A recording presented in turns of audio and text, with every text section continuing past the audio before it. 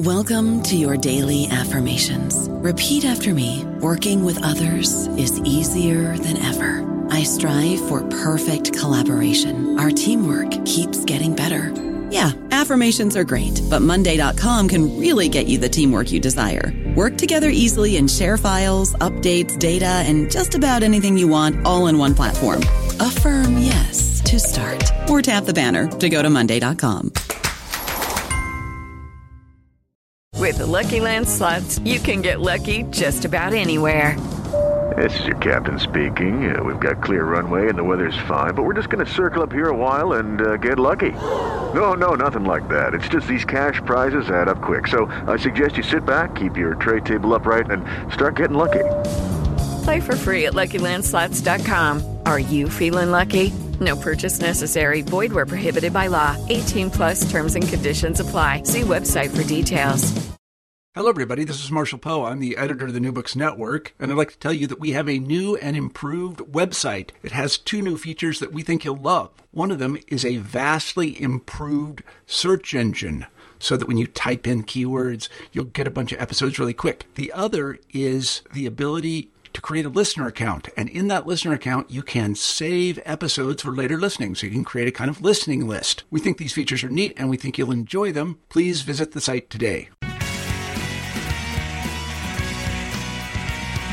Welcome to the New Books in Political Science podcast. My name is Heath Brown. And today I'm talking to the author of World War II and American Racial Politics, Public Opinion, the Presidency, and Civil Rights Advocacy. The book is written by Stephen White, who I'm talking to today, and it's published by Cambridge University Press. Stephen, you are on the phone today. How are you doing? I'm doing well. Thanks for having me. Yeah, thank you for sharing the book. Thanks for the chance to read it, and I've been looking forward to talking about it. As we are wont to do on the podcast, we'd love to hear a little bit more about who you are. So would you share just a little bit before we get into the meat of your very interesting book? So maybe you could share, who are you? Sure. So I am an assistant professor of political science at Syracuse University, and I generally study issues related to race and American political development. Yeah, the book, which in some ways I think even the casual observer thinks they know a lot about, probes this topic, that is World War II, race and civil rights in such an interesting way. I wanted to start our conversation by talking a little bit about the time period that you study. While you're obviously focused on World War II, your book isn't just about the years we typically associate with the war. I wonder if you could maybe situate us in time a little bit. Where do you start this time period, and when do you wrap that up? Sure. So I think the book really starts kind of in the late 1930s, I would say. So you're kind of in the midst of the end of some of the later New Deal policy programs. This is a very sort of economically liberal, interventionist, welfare building era. But you start to see the war creep up, especially in Europe. And so a lot of people, I think particularly more quantitative scholars who have to have sort of very clear definitions for data analysis, will often start World War II in the US with Pearl Harbor, and then end very clearly with the dropping of atomic bombs in Japan. And there's a lot of merit to that. That clearly is the core of the actual sort of fighting for the United States.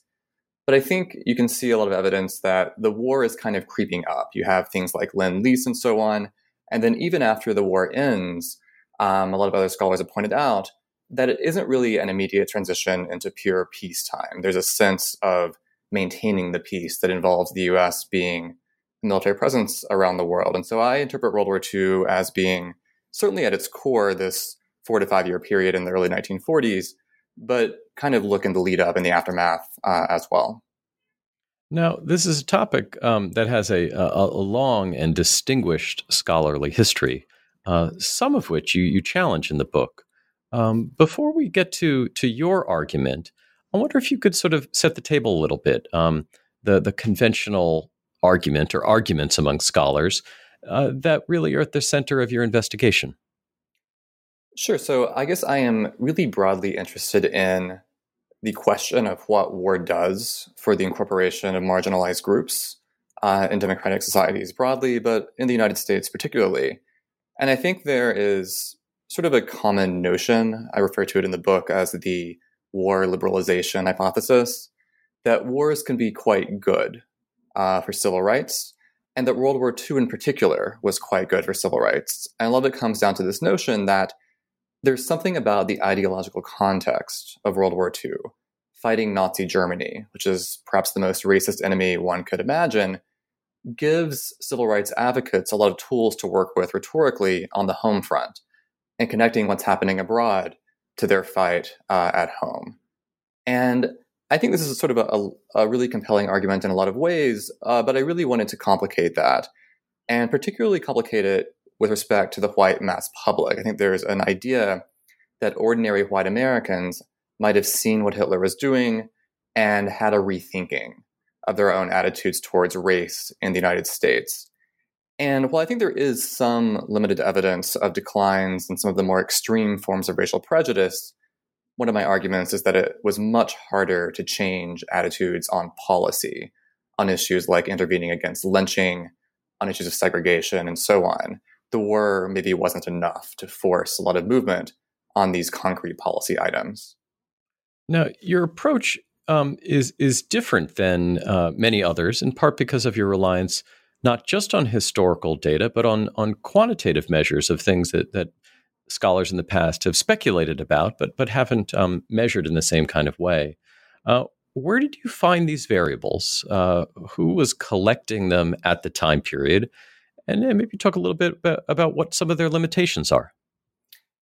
So when I got into this project in graduate school, Eric Schickler and Adam Berinsky in particular were engaged in a large project to try to go through and make sense of these really early public opinion polls, which start in the mid-1930s, and so nice for people studying the New Deal and World War II, but have a lot of real limits. And in particular, the major limit is that they didn't use kind of modern strategies for survey design. And in particular, they used what people called quota sampling, where they would try to go out and not get a random sample so much, but try to select certain things they were looking for. So a certain number of men and women, a certain number of people in this area or that area. But within those broad guidelines, there's a lot of discretion, and in particular, a lot of discretion with regard to class. And so it seems like there might have been sort of an upper class bias in some of these. Particularly in the 1930s polls, you see a lot of bias towards male respondents and not a lot of women being interviewed. That gets fixed into the 1940s, but there are some real limitations there. And so using some of the tools offered by people like Adam Berinsky and Eric Schickler, particularly the use of survey weights based on census data from the 1940 census, you can try to correct for that as much as possible. But these are still not quite what we would look for in a 2019 poll. And so as someone coming at this from a more APD perspective, I try to use what I can, but at the same time, I try to offer some nuance and admit uncertainty where possible.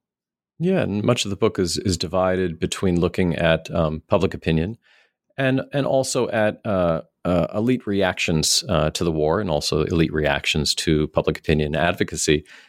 Maybe we can start with the public opinion piece of this.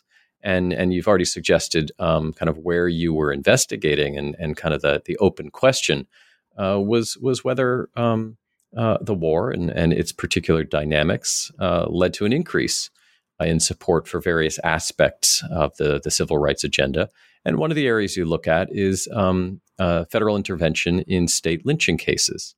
Maybe you could talk about why that specific area is of interest, and then what you found. Is this were there the changes that people may have expected, or did you find something different? And maybe on top of that, were there any differences for those who served and those who did not serve in war? So lynching was a really major part of the civil rights agenda in the 1930s especially, but really going back to the 19-teens. Megan Francis talks about this in her book about the NAACP. But one of the real limitations of this was that Congress was always sort of a roadblock. And so it's one of the great kind of what ifs that this never actually passes a Senate filibuster. And so I took lynching as a sort of major question because it's something people are really focused on. And it happens to be one issue more than any other that survey researchers actually asked about around a dozen times between 1937 and 1950. Although, interestingly, there's a gap during the war itself when I think some of these sensitive questions were not asked. And what I find is, sort of broadly speaking, is that there's not a lot of evidence for the argument that World War II led to an increase in support for federal intervention in state lynching cases. The data are a little bit ambiguous. There are a lot of issues, particularly with some slight changes in question wording and some not so slight changes along the way as well. And so I don't want to make too definitive of a claim. And so what I try to say in the book is that it's possible there was just kind of a no effect, that attitudes towards lynching were kind of unchanged before and after the war, which I think would be kind of a striking null result if true. If pressed, if trying to look at the patterns in the graphs, you might even say there was a slight decrease in support for federal intervention in state lynching cases in both the North and the South.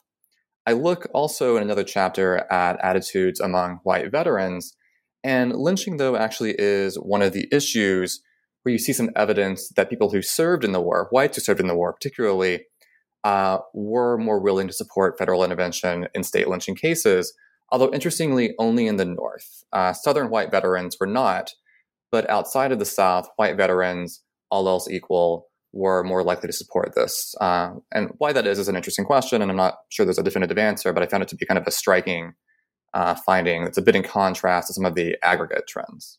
I don't know about you, but I'm very busy and I don't have a lot of time to cook. That's why I subscribe to Factor. Eating better is easy with Factor's delicious, ready-to-eat meals. Every fresh, never frozen meal is chef-crafted, dietitian approved, and ready to go in just 2 minutes. You'll have over 35 different options to choose from every week, including Calorie Smart, Protein Plus, and Keto. These are 2-minute meals. Factor meals are ready to eat and heat, so there's no prepping, cooking, or cleanup needed.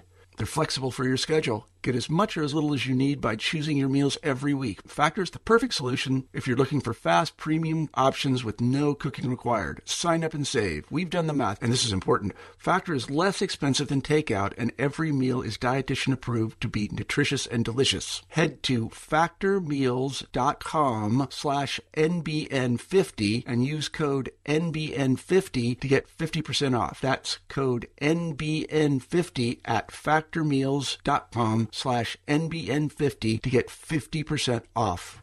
Yeah, I guess, you don't have a way to sort of answer this specifically, but what do you imagine some of these mechanisms are? The war is happening at a grand scale, but people are interacting with it in different ways, including veterans who are in sometimes highly segregated divisions. What do you imagine happening as a result of fighting in the war? Is this mainly an issue of greater contact with those of a different race, or is there something else happening related to the specific issues that these polls are investigating?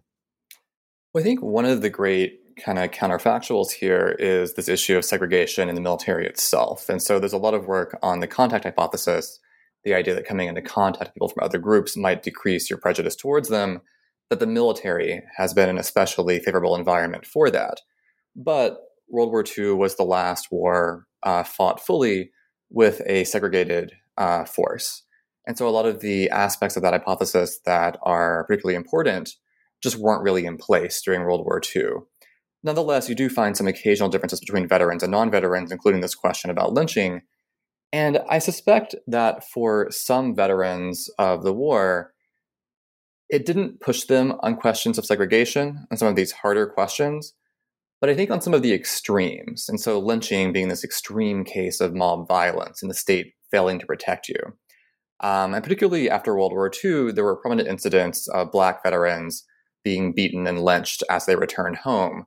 And so that might have produced a limited shift in attitudes on that issue in particular. I think, broadly speaking, this connects a little bit to the other parts of the book. Harry Truman served in the First World War, and Truman was very much someone who was of his era, of his place in rural Missouri when it came to a lot of issues regarding race and civil rights. When it came to violence against Black veterans in particular, but Black Americans generally, to some extent, that was where he sort of drew the line. And I suspect that for some white veterans, that might have been the case for them as well.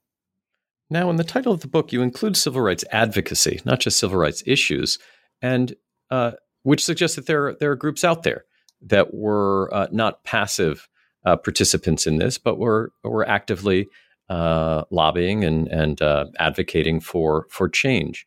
What are the groups? Who are the groups first that are most important to your study? And what were they doing during this time period? As you suggest, there's this great change from Roosevelt to Truman in the sort of presidential agenda on civil rights. But before we even get to that, what are the groups doing during this time period? Are they pursuing a common strategy, or is it more complicated than that? So I focus in particular on the NAACP, often sort of symbolized by its leader at the time, Walter White, and A. Philip Randolph, who was a prominent Black labor leader. And Randolph and White and the NAACP didn't always see eye to eye.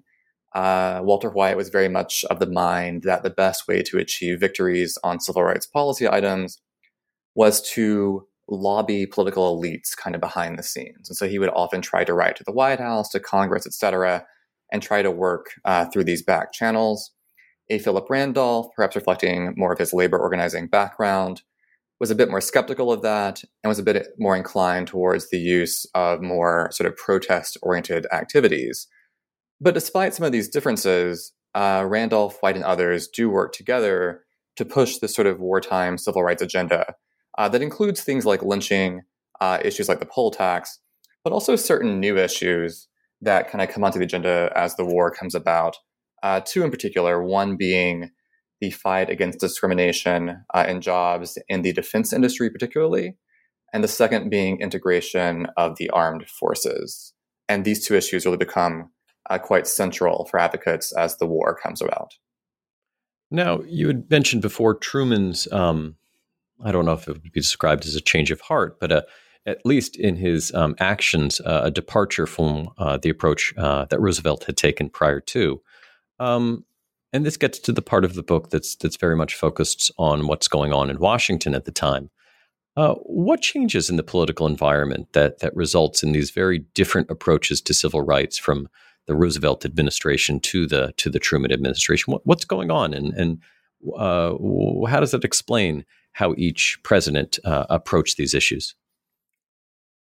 So I think in the 1930s especially, Roosevelt was sort of famous for downplaying issues of civil rights as part of an effort to maintain this cross-regional alliance that included the White South to kind of maintain support for his economic policies in the New Deal. Right before, kind of in the lead up to the war itself, there's a lot of pressure by Randolph, White, and others for Roosevelt to issue an executive order prohibiting discrimination in the defense industry, something that Roosevelt initially is, not particularly inclined to do. But ultimately, Randolph threatens this March protest, this kind of march on Washington, that would have really, I think, brought a lot of disruption to the White House.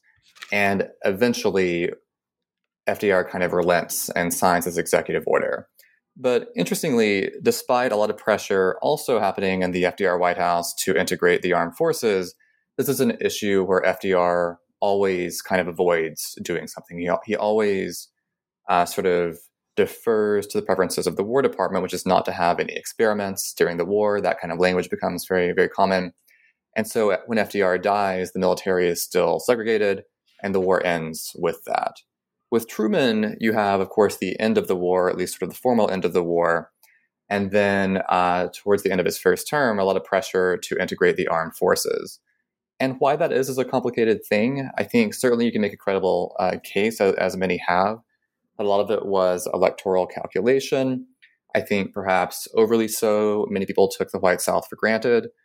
But more than that, there was a sense that Black voters who were moving out of the South and becoming sort of important players in these really pivotal swing states had to be competed for because they might vote Republican. And so what could you offer them? I think there's still this question of why the civil rights advances of this era were so military focused. And I think the war says a lot about why that is. And I think there are aspects of Truman's own sort of approach to politics that say a lot about that as well. But yeah, I mean, overall, it's a complicated story, and I think to some extent inherently one without totally clear answers, although I try to offer some of my best attempts in the book. Yeah. Now, this is obviously studying a period of time for American political history. But the sort of the one of the larger questions is what does this have to do with the situation that we're facing today? Have you thought at all about the impact of our most recent wars, these wars that are long in duration, but not as seemingly as salient as World War II was in the lives of Americans at that time period, and how the civil rights issues of today are playing out in respect to sort of the thesis about war and the development of the state. What about today? What does your book say about the situation, the issues of today? It's something I've thought about a lot over the years and have kind of gone back and forth on. And so certainly you see some really compelling examples of people using war and military service to fight for sort of better inclusion at home. You saw the famous speech at the 2016 DNC where these parents talked about their son who had served and used that to make the case really for better inclusion of Muslim Americans in sort of who counts as being fully American. I think ultimately the way I see it, though, is that there's probably a fundamental difference between what you might call a total war, like World War II, and what you might call these more, at least relatively speaking, limited wars, like Iraq and Afghanistan, which is not to say that these are short wars. Obviously, Afghanistan is not a short war, but they're wars that can be more easily ignored by most people on the home front.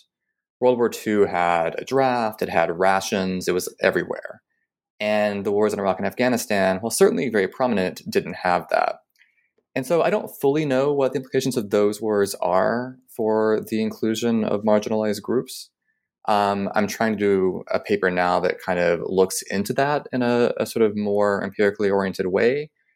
But my initial suspicion, my sort of hunch here, is that in an era when total war has declined, which is, of course, a very good thing, one irony of that might be that it's harder to use war to fight for rights at home. The book, the really interesting book, World War II and American Racial Politics, Public Opinion, the Presidency, and Civil Rights Advocacy, is published this year by Cambridge University Press, and the author who you've been hearing from is Stephen White. Stephen, thank you so much for your time today. Thank you. I appreciate it.